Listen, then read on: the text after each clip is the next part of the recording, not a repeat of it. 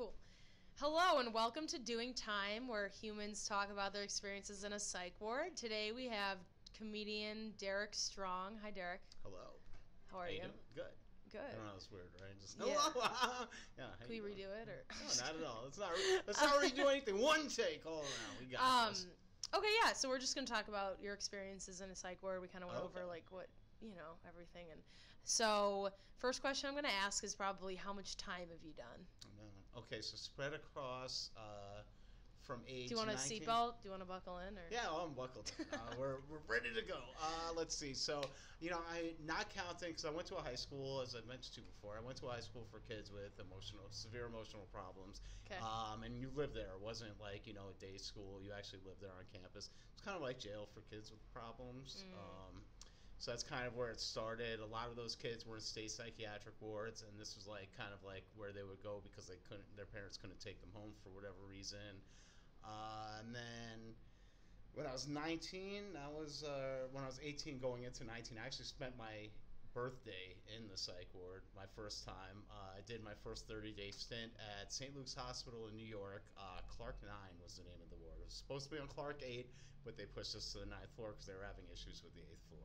So that was the first time, and then my last stay was in 2003. Wow.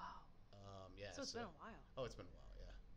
Damn. Yeah. I've been medication-free since 2005. Wow. So, yeah. Much to the chagrin of the psychiatric medicine industry. States. How many states have you done? One state. Okay. New York? New York State. Okay. Queens, Manhattan. Queens and Manhattan were the only two cities. Okay. Were the only two parts of New York that I did that in, that I was in psych wards in. And I only went to Queens General once. All the rest of my stays were in Manhattan. Okay. And that was spread across 4 different places. Wow, okay. So Roosevelt Hospital, St. Luke's Hospital, and St. Vincent's Hospital, multiple times at Roosevelt and St. Luke's Hospital. Gotcha. Altogether, it's about 12, and the reason why I say 12 or 13 and don't know the specific number is the last year that I was in, there was, that year is just a blur. Because it was just I was in and out so many times that it kind of bled together. You don't remember. Yeah. Yeah. That's good common experience, I feel Oh, like. Yeah. I mean, come on, because when you go there, it's just... if you're going in there and you can remember clearly everything that happened, you were, I don't know, maybe you just had, slightly depressed at the time. You weren't really in there. Right, you know what right. I mean? Yeah, you weren't actually. Yeah. Like the last year that I was in, that was also the few times that I was in there, because there's 2 different statuses you have, as you know. There's voluntary, there's involuntary. Right. Voluntary is when you want to kill yourself. Involuntary is when they're like this, I'm pretty sure he's going to do it, and somebody else calls the cops on you, or you're going to hurt somebody else, and they're pretty sure you're going to do that too. Yes. So, yeah, so that was the only time I had involuntary, was the last year that I was in there. Okay. So that's interesting that you've stayed in the same state and been kind of very consistent. Very consistent. So that's interesting that you mentioned not remembering, because Carly was on the last episode, said that it's such a blur to her. What's so funny is every hour you're there goes by so slowly, and then it is immediately you leave, it is nothing happened. You're I don't remember anything. When you're in the elevator, this is done. I'm done. It's done. Yeah. Yeah. And so, here's the thing, because nothing does happen. The first time I went to the psych ward, one of the goals, I actually went there and wanted to be productive. I thought I was going to go there. I was going to meet with a psychiatrist and a social worker, and, I'm going to get better, and let me really attack this. And I get there, and you see a psychiatrist, twice in, in the week. And all they're there to do is to just check your levels and see if you need more meds or not. Oh, and yeah. That's it. And the funny part about that is that you wait to see a psychiatrist, and then you see them, and it's max 5 minutes. Yeah. Oh, yeah. And then you leave, and you're like, wait, I waited for I was thinking about this for days. Yeah. For a 5-minute conversation with and all they do is they ask you how you're feeling. Yep. And then they up or lower your dosage. And that's it. And that's it. Yeah. And that's it. That's all. That's the only reason why you're there meeting with them, is to change your dosage. And so your last psych ward stay was 2003? 2003, and you said the last time that you were medicated was 2005. 2005, yeah. So... And that whole year and a half between late 2003 and late 2005, that period, my consistency with meds taking was just, I was still seeing a psychiatrist, but, that started tapering off, and, I wasn't consistently taking meds, so it was just, Gotcha. and then I was just why why am I doing this? Like, it's, you know, if I had this like strange, like weird, like will, like, all right, if I can last such and such amount of time without needing to re-up with this, then why the fuck am I not just doing that? You know what I mean? Like, why am I subjecting myself to this? Because I don't know if, you know, if anybody who's listening or is watching this, or I'm sure you've read into it, you know, a lot of people, at least nowadays, are a little bit more educated with this, but like, the shit that psych medication does to your body. Oh, it's ridiculous. I mean, it's ridiculous. I compare it to this, like, and I told somebody this, and they thought it was a brilliant insight. And yes, this is mine. It is mine. Okay. The way that modern psychopharmacology works, it's like trying to kill a mosquito with a sledgehammer. Like, eventually, you're gonna kill the mosquito, but you fuck up so many other things in the process. Okay, and that's like, that's really what it is. I mean, your kid. I know a guy. You know what tardive dyskinesia is, right? Yeah, I learned about that in psychology. It's when you can't. Oh, I think one of my friends had that. Okay, so so basically what it is a side effect for a lot of the anticonvulsants that you take for bipolar. The tics? You get the tics. Yep. So this guy had a very severe reaction to lithium, right? And it distorted his tongue to the point where like all the muscles spasmed at once, contorted his tongue, I'm sorry, and now he has to take speech therapy. He has to go to speech therapy class for the rest of his life, and you can barely understand. So yeah. I started meds when I was in 6th grade, not for antidepressants, but like nice age, like during puberty, that's a great time while a person's body chemistry is changing. Let's just shove more chemicals in there. Nothing bad can happen. So many, like I took like ADHD, and then antidepressants was like my sophomore year of high school. Oh, fun. But the side effects are let's talk about that because I started them in 6th grade. And it's funny that you say the tardive dyskinesia. I should know this. I was a psych major, but it's out of my mind right now. Psych major, the hell you say? Yeah. That's a surprise. Exactly. Yeah. But so my best family friend, who's like a father figure to me, his name's Alan.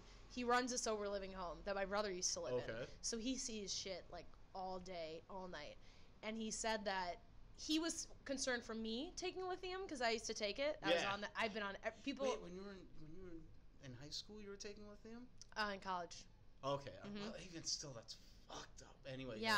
Well, this guy was a young kid doing it. He was like 18 or 19 when that happened. Yeah. So he said that somebody came in kind of with the same issue. Yeah. And they took medicine for like 2 months. Yeah. And they like can't speak. It is so sad that like there's no test that. So they do. You know the 23andMe test?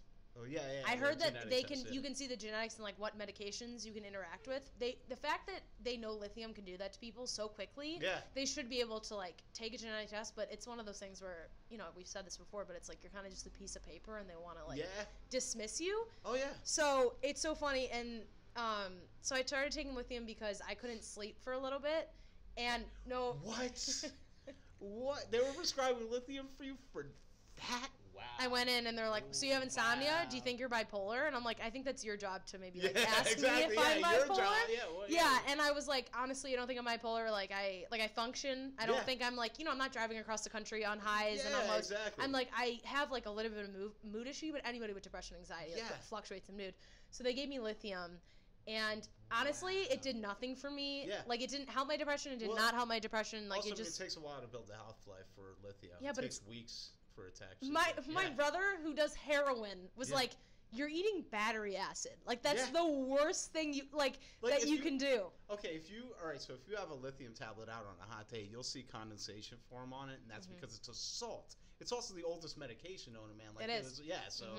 Like you'll actually see it, and if you taste it, it tastes like salt because it's a salt. That's what lithium is. So and like, oh my God, the stuff that it does to your kidneys. Like when they say, oh yeah, you should drink a lot of water with this, they're not making a suggestion. They're telling you have to do this because this is fucking your shit up. Yeah. So. Yeah. Wow, lithium. They're like, be depressed and want to die, and then take this medication and die. Oh my God, it flatlined me completely. Like I was completely apathetic the whole entire time. Like I could not feel like one of the reasons why I became so expressive was to compensate for being on lithium because my affect was just flat. So like when people say something and you're like, okay. Yeah. So I would have I had very exaggerated like reactions to things because of that because that was my way of just like, oh, I'm supposed to like based off the social cues, I'm supposed to react this way. So Yeah, let me. That's like when you're like super high and you're like, all right, like you're checking out at. Yeah. When you like try to be sober. Yeah. That's you're compensating for like the fact that you know that you're not normally responsive to like social cues, so you're trying to like compensate. That's exactly what that's like. And I used to do that because I used to be on Ritalin, and it would make me like. I heard that just flattens you right. It makes you focus, which like it works. Yeah, like it does work. It's literally cocaine, and then people think it's okay because it's like in a pill form. Of course, yeah, naturally, yeah. Yeah, exactly. Anything a doctor prescribes, you know, as we know from the whole not codeine. What's the other painkiller epidemic that we have in this country? Oxys, yeah. Oh, I thought you were gonna say fentanyl, but. Oh, fentanyl, Jesus Christ. Yeah, that was yeah. Well, so when I was in Philly, I found out. That's where I found out about this. Yeah. Yeah, like, you know, the manufacturers, I forgot who pushes OxyContin. Like, the reason why there's a big OxyContin painkiller epidemic in the country is because they were pushing doctors like, oh, we'll give you X amount of dollars if you prescribe it. And then they were pushing it on people, and now you have this big painkiller epidemic. Wow. So, yeah. I didn't know that. That's kind of like, you know, like cops have a certain amount of hit list they need to get per month. Like, that's... Yeah, like they have a quota. Well, same thing with psych doctors. I remember I walked out of a psychiatrist's office. This was after I'd stopped taking medication. This was about 2006 or 7. I was with my ex at the time, and it was in Queens.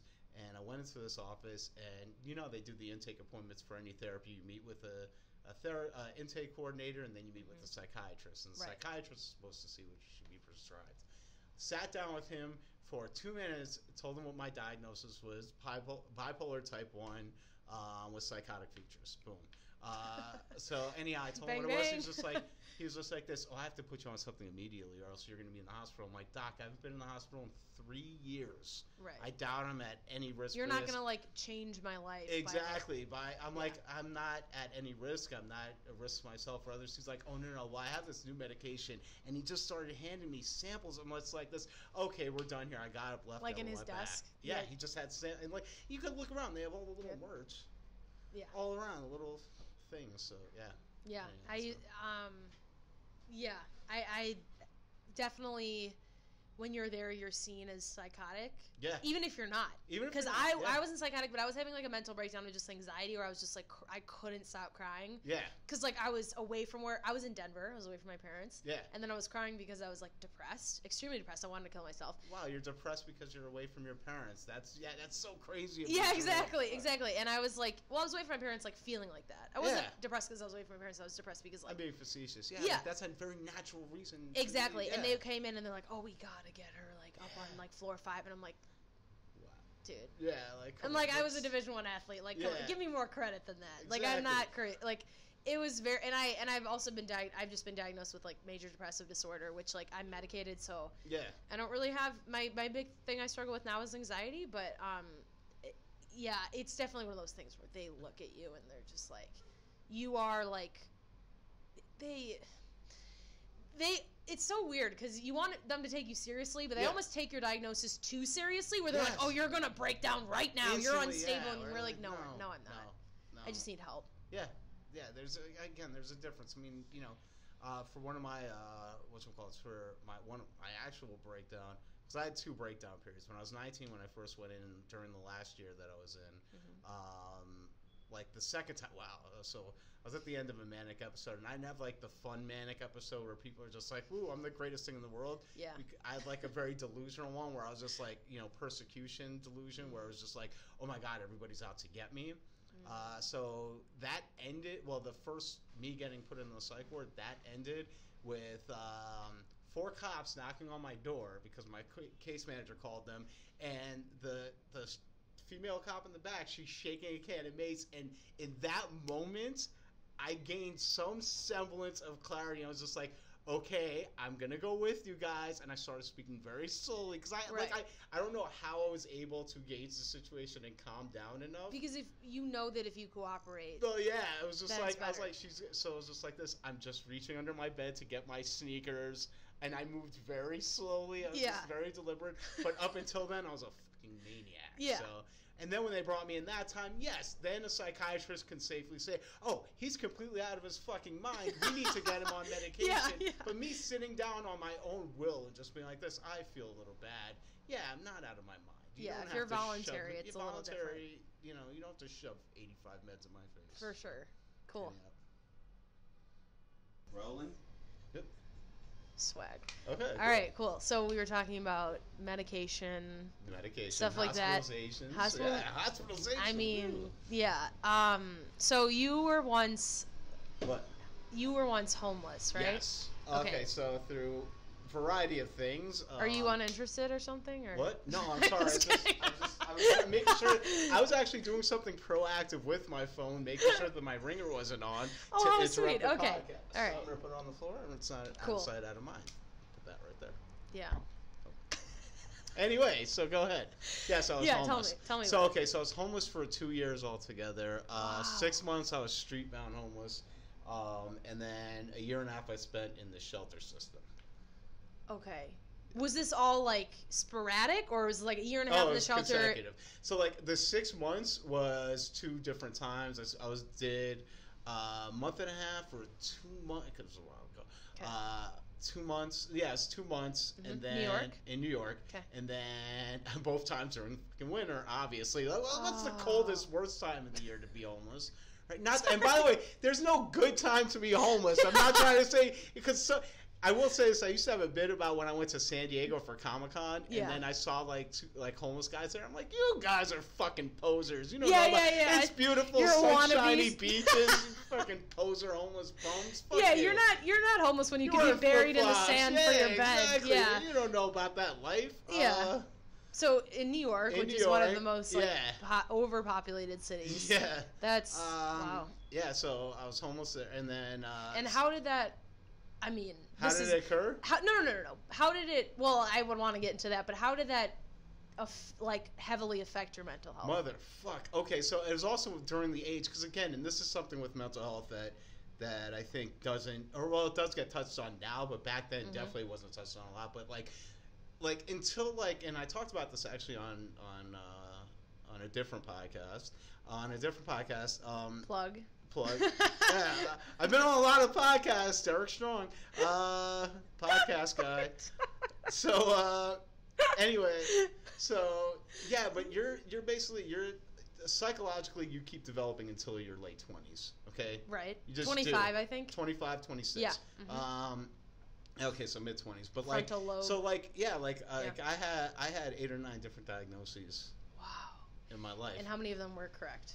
One, obviously. Well, the last one, you can't even technically say was correct because after I did have a manic episode, and this is there's a percentage of people that they'll have one manic episode and it's like one and done.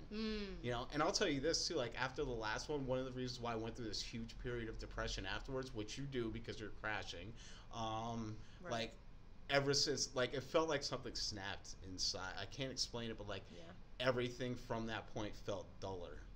Not even just from the medication, but even after I stopped taking the medication, it felt like I definitely lost a part of me during that whole period. When you came down from my manic episode back in 2003. Oh, for sure. It's almost like, have you ever had a panic attack and then you feel so good after? Yeah. Where it's almost like where there's a switch in you where you have this constant anxiety that's balled up. Yeah. Or if you're having a manic episode, it's this enormous amount of energy, and then when you're done, you feel low because there's nothing ever going to be compared to that. Yeah, well, I mean, it was sort of like that, except it was, again, because my manic episode wasn't a good, positive feeling one. Like I said before, it was just the psychosis throughout the whole entire Paranoia? time. Oh my God, yeah. All right, so there was a point where I pissed in all 4 corners of my room to mark my territory because I thought all of my neighbors were trying to get at me. Oh my God. So I was just like this. So like a wolf, I'm just oh, I gotta mark my territory to keep them away. Yeah. And that's the very tip of the iceberg of crazy that went through for that. So when you're going through that, I don't know if this is a stupid question to ask. Are you aware? No, it's not really aware. So it's imagine your mind is okay. So it's imagine you have a central point of the delusion, which is I'm the most important person on the planet, right? Right. So not every interaction you have with everybody, your mind is trying to attach to this one central focus. So it's just if I'm talking to somebody and they laugh randomly at something, oh, well, I'm the funniest person on the planet because I'm the most important person. And then everything you do is attached to the feeling of funny or whatever you're thinking. Or whatever it is. So for sure. Yeah, and it's imagine being on a roller coaster. You have no idea where it's going. You can't stop it, and you're just along for the ride. You're kind of like a passenger in your own mind, if that makes any sense. That's Like they're the scariest. So if you're a passenger in Oman, then you can't control it at all. You can't. You don't. Yeah. And like again, like when the cops showed up, that was when I had the slightest bit of control, because that's when like something snapped in me. It was just so that's like, when the snap happened. That's when it was just like it was just like this. Okay, maybe something's wrong here. Like I didn't think anything was weird or wrong up until that point. Gotcha. And do you mind sharing like why the cops came? Did somebody call or did you call? Well, I got into an argument with one of my neighbors, and then like I fucking just started smashing on his door with my elbow until I fucked my elbow up. Oh no. And then I called my caseworkers on a weekend, and I told her what happened, just all this crazy shit that that I was experiencing. Like I thought I don't want to completely expose what level of craziness. Yeah, but like share whatever you want. You don't have to. There was just like I was like telling her like all these like delusions that I was having, stuff like that, and then so she's the one who was just like, yeah, I'll be over later, and then like so she came by and she was there with a psychiatrist, and it was like that was actually the real awakening point. Was I saw the look of concern on her face. I was just like, okay, something might be wrong here. And she left with the psychiatrist, and literally within 20 seconds, the cops were at my door. So they were waiting down the hall. Okay. Yeah, and they. So they were kind of just prepared. Yeah, they were just. Yeah, I mean, it's funny because everybody has a different like bottom, so to speak. Yeah. And there's certain people with bottoms. Oh, and by the way, that was by far. Not sorry to cut you off. No. But that whole experience was by far worse than any of my homeless experience. Wow. Yeah, that was the scariest. Because like at least when I was homeless, there was some semblance of control there. I was just gonna say, was it because you knew that you had control at that last second once it like kind of hit you? Yeah, like that. Like, and it wasn't until the last second where I had control up until that point. But when I was homeless, it was like this. There was almost a freeing aspect of being homeless. You know what I mean? Because it's just like you answer to nobody. You know what I mean? Right. No responsibility. No responsibility, but then it's like you're also living kind of hour to hour. Because more in the moment, you feel. Yeah, because you don't know what's gonna happen next, so you're like, "Fuck it," you know what I mean? Like that's really interesting. That's really interesting. Very freeing kind of feeling, Yeah. But Yeah, I was so. That's so funny that you said that. Like that was your bottom because my family friend, like I said, is in charge of that sober living home, and he My God, he must know stories. Oh, I mean, I'm gonna have him on the podcast, so I'm super excited. But like, it's one of those things where like. Everybody has a different bottom, and there are people who, they've had the classic bottoms where I was drunk in an alley and I pissed myself and I almost died, or I overdosed. That's usually people's bottoms. But one of his friends, who I actually, I know her, and she's so sweet, and she told me that one of her bottoms was when she was in the hospital and people came in and looked at her like she was a crazy person, and they were concerned, like you say, and that was when she was like, I have to stop. She was a heroin addict, so like it's one of those things where like. Everybody kind of has a different extreme as their bottom, and I guess it just varies because of what's going on. Because like you said, it could have been the fact that you weren't in control for so long, in hindsight, so like, because again, that wasn't my last hospitalization. My last hospitalization came at the end of that whole year, like, not end of the year, but the end of the year for me in terms of. That breakdown period. Gotcha. Which so it was like August. A long stretch of episodes kind of. Yeah. Okay. So like February was when the breakdown happened, and then like it was like 6 months of the worst depression I ever felt, and then I had a suicide attempt that August, which and that was my very last hospitalization. Okay. And that was an involuntary one. I took a 100 Benadryl, which again. It's Benadryl, so you think it might not happen. No, it poisons you. So I was poisoned. I was like retching in the hallway. Somebody saw that, and they took me in, and I also got put in 4-point restraints because I was flipping out. I had 3 days of my life I don't remember, and that coincided with the New York blackout. So for months afterwards, I kept thinking like I caused it because mania. Yeah, exactly. I caused the New York blackout. Yeah, you think you're so special? That time. Yeah. Wow. So, oh my God. Wow. But I'm sorry to hear that. The lowest point of that whole manic episode that led me to the hospitalization in the first place was I remember. Yeah. I thought. Well, I mean, listen. I was blacked out. Like, I was just like woke up and I heard there was a blackout that went. Yeah. Day to day with the same amount of time. Yeah, you're like, I took the city with me. I took the city with me. I was like, if I go, I'm taking all of you with me. Oh my God, that's hilarious. Yeah. So the thing that happened that was really like in hindsight, that was the lowest point of all of my life was when I was during my manic phase, because it lasted for a few weeks. I met with my caseworker. She came by just to check in on me. Nobody had seen me in a while, and we had a conversation. And the conversation, went from my apartment. We had it in the hallway. Went up a flight of stairs, talking with her the whole time. I found out after all of that one of the times people saw me, I was talking to myself in the hallway. So I had a conversation with somebody who wasn't there. And, like, to me, like, that fucks me up to this day. It was just, like, I invented this whole entire narrative. Wait, so about it wasn't this your person. caseworker? She wasn't there. It was just me talking to myself. Oh but I clearly still remember it as her being there. Wow. Yeah. That's... Yeah, that one to me is just like the power of the mind. So, yeah. The power of the mind. Yeah, it's not all positive. Your mind doesn't always just like, oh, yeah, I have mind power. Yeah, look at that. Yeah. I can do 1,000 push-ups. Fuck you. You know what else? You can invent entire conversations with people who aren't even there. Oh, my God. So, wow. Yeah, that was that. So she wasn't there. Did you ever, like, call her and tell her, like, that happened? I told her that, and she was just like this. Yeah, well, I don't remember that. I was like, oh, my God. Is she used to hearing stuff like that? What? Or was she used to hearing stuff like that? Like, was she in the mental health department? Like, kind of? So the program that I was involved in, like, their whole existence is for, like, the psych people who are, they're not just homeless mentally ill, but they're a community outreach program. They were a community outreach program. So their whole model was based on people who had no idea that they were mentally ill. Like, a huge portion of the mentally ill community are people who have like schizophrenia and some of the more severe disorders, to the point where they don't realize that there's anything wrong. Okay. Of course. So, and that's half the issue. Exactly. So, right. like, yeah, exactly. The biggest step that anybody makes, like, just like with alcoholism, the biggest step is the first step, admitting that you have a problem. Exactly. So one of the reasons why they saw me and they were willing to work with me, well, is because I was one of the few people who came in like this. No, I'm fucked up and I want to try to get better. Question. Yeah. How did you realize that she wasn't there? What? How did you realize that? When people told me that I was talking to myself in the hallway. Oh, right. And this okay, was like sorry. This was like a month You're or right. so after the fact. Like, I'm like this. Wait, what? Wow. Yeah. So that. So is that a psychotic feature of bipolar? Yeah. Like, okay. if you're bipolar, so that's not schizophrenia. Yeah. That's just a psychotic feature of bipolar. Yeah. But okay. So like my depression, like one of my.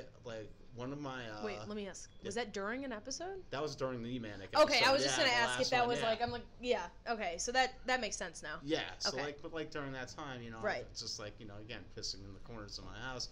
Yeah. Thinking I had special powers. I was an inventor. I spent 3 hours in the bathroom once trying to get the. I was gonna bring. To me, it was all about bringing balance to the earth, right? So like, I was in the bathroom. At least you had a good objective. Yeah, of course. I was trying to like balance out the what's called the knobs in the bathroom, because I thought for some reason that would bring balance to the earth. Yeah. As someone who has OCD, I can appreciate that. Okay, good. Yeah. Thanks. Yeah. Oh my God, OCD in its 3 truest hours? form. 3 hours. I'm guessing, and again, that's a guess. Like right, of course. Your time is relevant, and it's relative. It's not something you. Yeah. For sure. Exactly. And there's so many fucking holes in my memory at this point. Like, I just, when people tell me something happened, I'm like, sure. Okay. Yeah, you're like, of course it did. Of course it did. Yeah. Like, all right, now let's just. You can't not believe them after hearing the extremes of, like, I talked to somebody that wasn't there, I did this for 3 hours. For sure that you can believe whatever. You're like, all right. Exactly. And, like, but there's also, like, I had people in my life at the time that, like, totally exploited that and, like, said things that I've done that I know for a fact I didn't. Like, that were outside of the whole psych system. So yeah. Wow. Very interesting. I like that. So yeah, homelessness. I know we jumped way far. No, but I think you made some really great points about homelessness. That it's not all. Because from the outside, it's like, wow, that's so terrible. It is terrible. I mean, don't get me wrong. By the way, do not. It hurt. It physically hurts. By the way. Of course, it's not. No, I'm not saying it's. I'm not saying it's terrible, and then I'm going to say something good about it. But I'm saying it's interesting to learn a different perspective on it. Oh yeah. Okay. Versus like, oh, it sucks, blah blah blah blah. But you're like, no, like, this was a way that actually like. I had a form of control and I lived more in the moment, and obviously no one wants that. Yeah. But it's interesting how there are positive outcomes from it. And it teaches you a lesson and all that stuff. And my brother has been homeless before from using heroin. So I can, and I've never heard the positive aspects from him, but he, because he's, always trying to get his next fix and whatever. But for sure, it makes sense that that's a form of, because you don't have, you're not working from 9 to 5 and then going home and then having XYZ. You're kind of just staying in the moment. You're like, okay, but is it sort of that where's my next meal thing? Like, what I actually gained weight while I was homeless. That actually happened. Like, I'm not proud of it. It's like, okay, so like I didn't burn all my bridges, like, but I burned enough of them where I couldn't stay in people's houses, and I was a fucking mess. Like, you wouldn't want me to stay in your house. Like, there were people who were sympathetic, but they're like, dude, like, we don't trust you in our house. Like, no, right, for sure, because you don't have your shit together, so it's not like, oh, I have a job lined up. You're like, no, I'm nothing right now. It's like psychologically, I was fucked too. Like, it's not like I could, I had any wherewithal about me. So, right. But I had people who like give me money and stuff like that. So, and I would use that money I would buy like Little Debbie snack cakes, just try to stretch it out. And well, it's the food's unhealthy when you're you buy cheap food, and also like when you get hungry, the first thing that you want is sugar. Yeah, naturally. So, or pizza or whatever is not conducive to. Exactly. To nutrition. And people are like this, well, weren't you walking all the time? I was like, yeah, but I had abscesses on my feet that I had to drain every single day. Wow. So I wouldn't get an infection from it, and they hurt all the time. So I didn't walk a lot. I actually trained myself to sleep. So I did a lot of sleeping, and I'd wake up, eat this shitty food. So that's why I gained weight while I was homeless. Wow. Yeah. That's really interesting. Yeah. So why did you have abscesses? Because, one of the things that happened, I wasn't able to change my socks. I'm walking on my feet all the time. So I'd get blisters. The blisters would get filled with blood, and then they would get dirt in them. So it was just like, oh, okay, well, now you have dirty wounds on your feet that are being untreated, so you get abscesses. And did you make any, like, friends during that time that you... homelessness? Yeah. There was a couple. So there's this place in Riverside Park. We just called it the Monument. Riverside is the Upper West Side of Manhattan. I thought you meant in Chicago. Okay, so in New York. In New York, along the Hudson River. Okay. There's Central Park, which is in the middle of the city, and then on the Hudson River, which is the farthest west side of the city. Yeah. Is Riverside Park. So there was a monument there when I was a kid. We used to go smoke weed there. Everybody knew about the monument. So I would go sleep there. There was a couple who was always there, and like, if I had an extra blanket and they needed one, a lot of mostly it was them because I wasn't really carrying a lot of stuff around. They'd let me, borrow one of their blankets because they had a shopping cart full of stuff. So. Wow. And did you?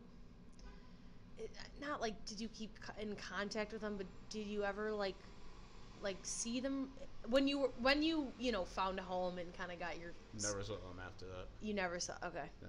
There was one guy who I bumped into on occasion. Like, definitely people from out of the shelter system.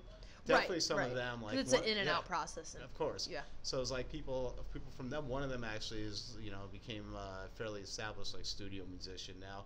A lot of people in the art. Funniest thing about this, comics. I'm trying to tell you about this because you're artists. A lot of people from the arts world end up being fucking homeless and crazy. So, it's the creative mind. It's the creative mind. Yeah. Intuition and overstimulation. It's a lot. It's a lot. What?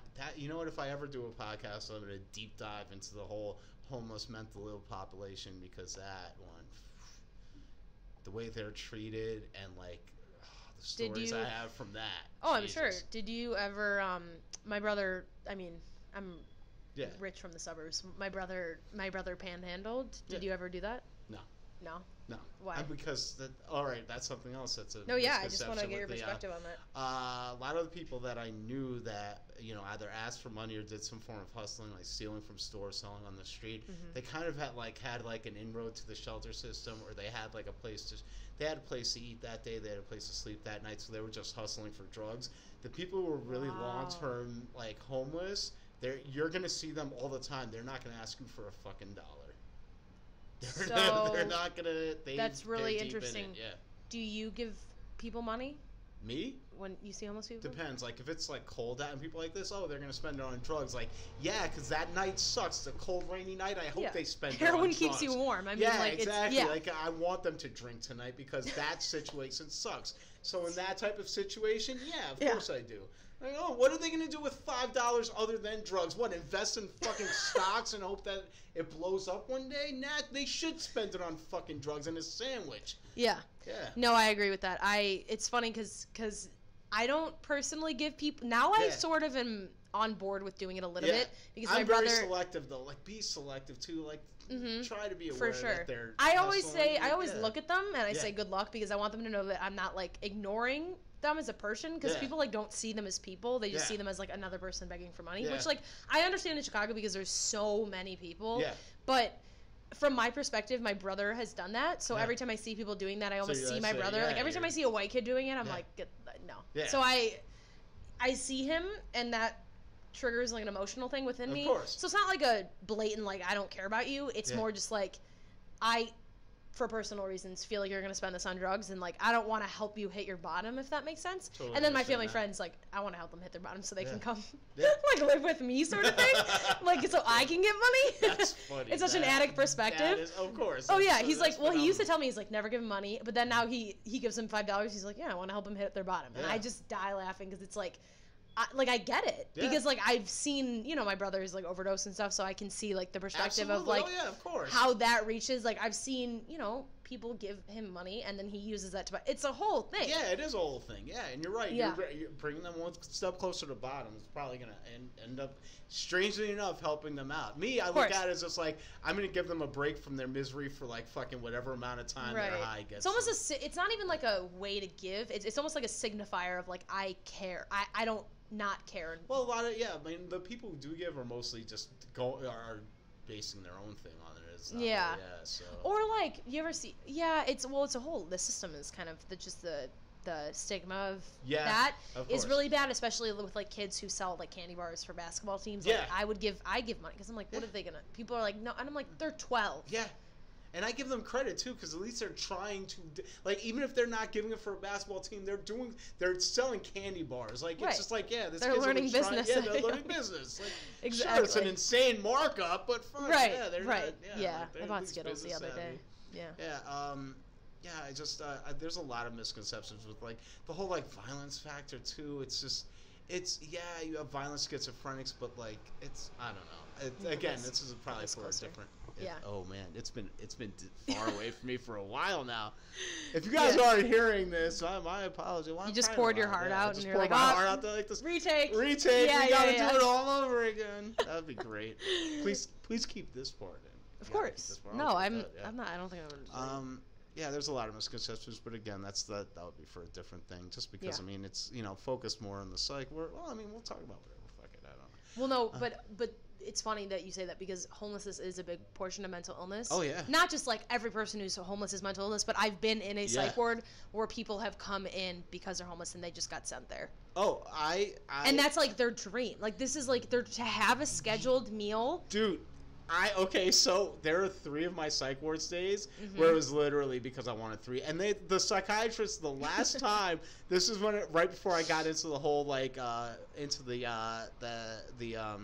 shelter community part of it was just I remember this being the last time that I went there without any suicidal ideation. Yeah. And it was like the same site. This is like the 3rd time. He's just like, listen, we keep telling you to go to a shelter. You're not going to a shelter. I'm going to admit you this time. I know there's nothing wrong with you, but if you don't work with these social workers that we send you, don't ever come back here. He knew why I was there. I was just like, oh shit, okay, I get a bed and fucking meals. Like, the hospitals have like they should have, not like they should, but I think there should be a point where they can provide that stuff because it is so important for people like to eat. Yeah, it is.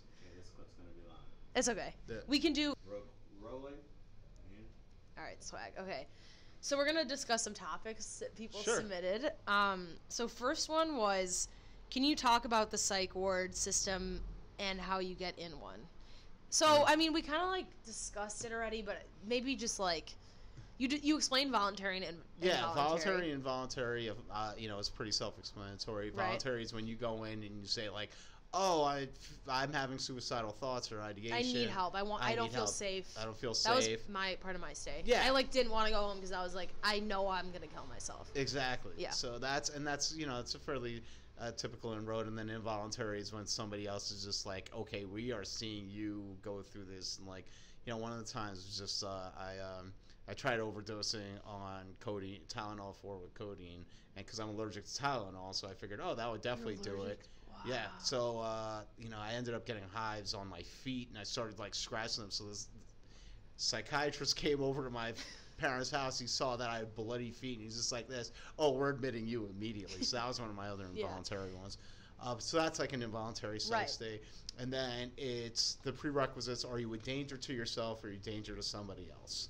Correct. So, yeah. Can you explain what a 72-hour hold is? 72-hour hold. So they are required to keep you. This is the vocab. Yeah, so they are required to keep you in a psych ward for 72 hours, and during that time they are observing you to make sure that you're not at risk for anybody, at risk to anybody else or to yourself. Now, very rarely do people only stay in a psych ward for 72 hours because they can charge a lot of money while you're in a psych ward. When I was there, and this was back in 90 for the first time, this was back in 96, it was about $1,000 a day.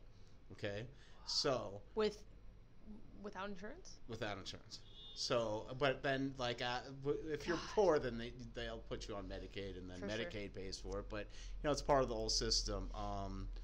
But I rarely have heard stories of people only staying 72 hours. I've stayed less than that, but that's also because they just like I mentioned before about the whole homeless thing. They were like this, okay, we know you're just trying to like get in here, so you're treating this like a shelter. You need to go to an actual shelter. Right. So, okay, so that's like terms. Anything else, like how you get in one? I mean, I don't really think that. I think that kind of covers it. Oh, well, there's also a difference between like the 30-day like regular hospital psych ward admission, which is up to about 30 days, and if you have to go longer than that, then usually they send you to a state institution, which is a minimum of 90 days. And that could go. Yeah, those are the four real ones. When they're talking about like an asylum, kind of like jail. Yeah, it's kind of like jail, and that's usually those places are the ones that also house, like, when they say the criminally insane, like, that usually is where the wards where they have those types of people that are just, like, in there for court-mandated periods of time. And then there's programs, like, there's transitional day treatment programs. I've done PHP, which is, What's that? PHP? I've done IOP, intensive outpatient. And then PHP is I don't know what that is, but I think intensive outpatient is where you're like you're there every day. Yeah, but it's like a 9-to-5 job, but then you just leave. And then. Okay, so I did something similar. They labeled it Transitional Day Treatment Program or TDP, but it's the same exact thing. Yeah. That's actually where I learned about it being kind of like not really a scam, but it was a business because I saw these people just like in and out of the psych wards over and over again. They were all very intelligent people, very well read, too smart for their own good. They knew the DSM-4 at the time. It was the DSM-4. I know in your generation DSM-5. Correct. They knew the Diagnostic Statistical Manual. There you go. And it's like this big book of like disorders from A to Z. People don't know what that is. Yeah. And if you start reading it, you'll think you'll have everything because the reality is everybody exhibits some symptoms for sure. Yeah. A lot of psych majors, like, this. In Psych 101 especially, like, you start thinking you have everything because you're like, oh, my God, I remember when I went through this, that. For sure. Yeah. Okay. One of them was, can you discuss the graffiti on the walls and the ceilings? Yeah, like, I never saw... That was pretty good. Yeah, like, I mean, I never saw anything that was too outlandish, but, like, I just thought it was funny, like, seeing people sign their names. Like, I'm just like, why are you autographing? Like, they're autographing it? Yeah, they're like, bitch. I was here, like, who cares? Like, why are you promoting that? Like, right, exactly. I thought it was so funny when, like, in the bathrooms, we had one of the psych wards, I think it was the first psych ward I stayed in, there was, like, a wooden door, and not the doors that closed, they would, like, oh, yeah. They would slide. The slide one. Yes. Yeah, you're like, bitch, those slide doors. So, like, I would slide them, and then the graffiti was, like, all over the back of it, and it was just, one girl wrote, like, blah, blah, blah, and then they wrote help, and I was like, this is the right place if you need help. Like there's a button for this. There's a triage right there on the ward. Like, just go to the nurse's station. It's not a 1950s. I think people sometimes think it's, like, it is glorifying it a little bit when they're, like, help, and it's like, all right, like, you are getting help. Like, this is the place if you need help. Yeah.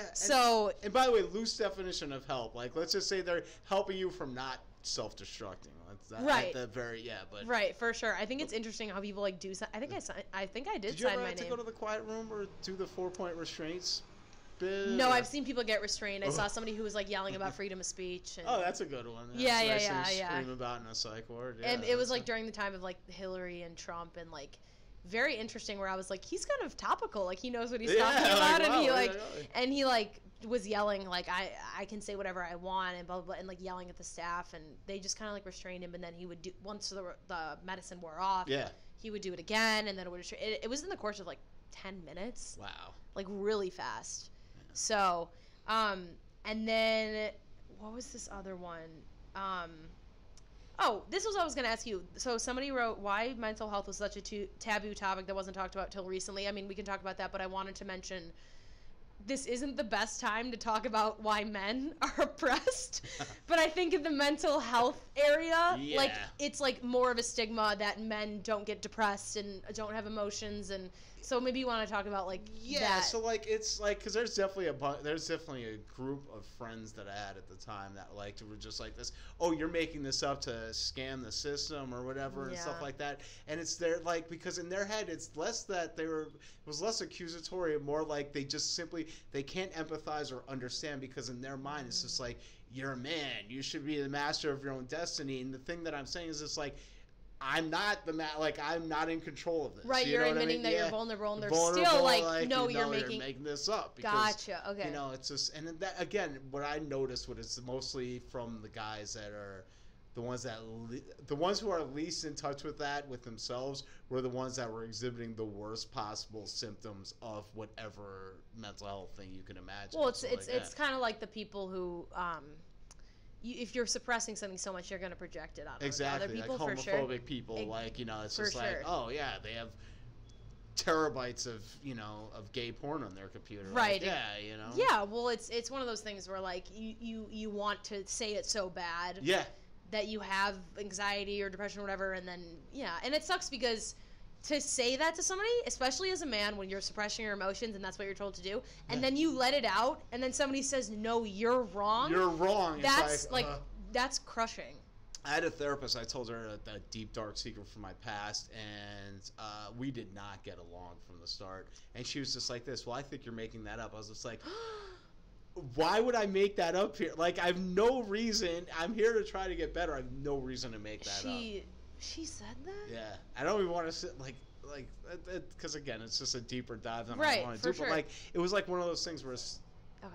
I was like one of those things where it's just like, no, I have to be able to talk about this here, and this is the most opportune time too. And she was just like this. Well, that sounds like you're making it up. I'm just like, wow, okay. And that relationship didn't last long. For sure. And so can I ask? Could we do like 2 minutes more? Okay. Do you want to do 2 more minutes? Yeah. Okay, so I'm gonna ask two questions. Sure. Okay, so like I said this to Carly, like I don't personally think I'm gonna end up in a psych ward because because I have coping tools that I can use. Yes. Let's say you weren't. What do you feel like helps you the most? What, with not going back to the psych ward? Right, or just not getting to that state where like you're like, oh, I have to voluntarily admit myself, or not get back to maybe a manic episode. Like, what helps you with that? Just maintaining awareness of it, like, you know, knowing that some thoughts that I'm having are not, you know, are either not real or they're just erratic. You know what I mean? Just maintaining focus on that and being vigilant in that. Like, I make that a priority in my life. I never lose sight of that ever. Good. Like, there are times where it's just like if a situation is like I just like this. No. This is number one. I'm never going back there again. You prioritize your mental health. Prioritize that. That's great. And the second question is what to get to that place, what made you? So I'll tell you. So what I told Carly I said what made you change the course of your life. Yeah. When I used to cut myself, and so the reason why I stopped was because the lady in the hospital was like, tell me a reason why. And you weren't doing it for attention, were you doing like as a stress relief? I know different people cut. Oh yeah, it was more to express. I had a hard time expressing how I would say I'm depressed, but I would never go into like why I was depressed. Yeah. And I would never say I feel sad. I'm like, no, I just have depression. But I wouldn't dive into like the reasons, you know, the backstory of why I felt that way. So it was a way for me to express physically what I felt emotionally. Got it. Okay. Okay. Yeah. So the thing that made me change my life was my therapist said, imagine somebody you like that if something happened to them, it would like shatter your earth. And I said my mom, and she's like, I want you to imagine every time you cut yourself, you're cutting your mom, and that changed my life. That's a good one. That's so a nice like CBT, like CBT, cognitive behavioral therapy. Yeah, all these like we're speaking code. We're speaking code. So what was the thing that made you change like the course of your life, or something that even little? So my last psych ward stay, the psychiatrist actually picked me up from this homeless outreach program. He picked me up and he said, like, you realize, and he was just frustrated because he was getting heat on him because, you know, it's like a client that was high functioning is now in and out of the psych ward, so they're looking at him like, what's going on? Right. And he, like, out of frustration was just like, you realize every time you go to the psych ward, it makes you weaker and unable to cope with this stuff. And, like, something about, like, how he said it, like, I saw the truth in what he was saying, even though I didn't, the tone, the way he was saying it, like, he didn't mean for this to be helpful, but I was just like this. No. He's human. I get what he's trying to say, and he's absolutely right. The more dependent on this crutch that I'm currently on. And again, this is 2003 that my last psych ward stay. So, you know, I mean, this is 16 years ago. So I haven't been back since. 7. No manic episodes. Yeah, almost 17 years ago. No manic episodes since. And again, psych med free for 15 years. So yeah. Wow, congrats. That's unbelievable. Yeah, so it was effective. It helped. Yeah. Oh yeah. And I'm just gonna knock on wood right here because I don't want to put any juju out in the universe and like say like, oh, I'm doing great so far, and then I have a total collapse a month from now. Juju. Okay. Thank you so much for doing the podcast. Absolutely. You are my favorite Jew, by the way. I would just like to make that clear before we end. Yeah. And L'chaim. Oh, L'chaim, Mazel Tov. Thank you. Yeah. How do you say thank you in Hebrew? I have no idea. I don't either, and I have a Hebrew tattoo. That looks bad, but it's fine. Please tell me it's a tattoo that says, you know. Okay, thank you so much for watching Doing Time with Derek Strong.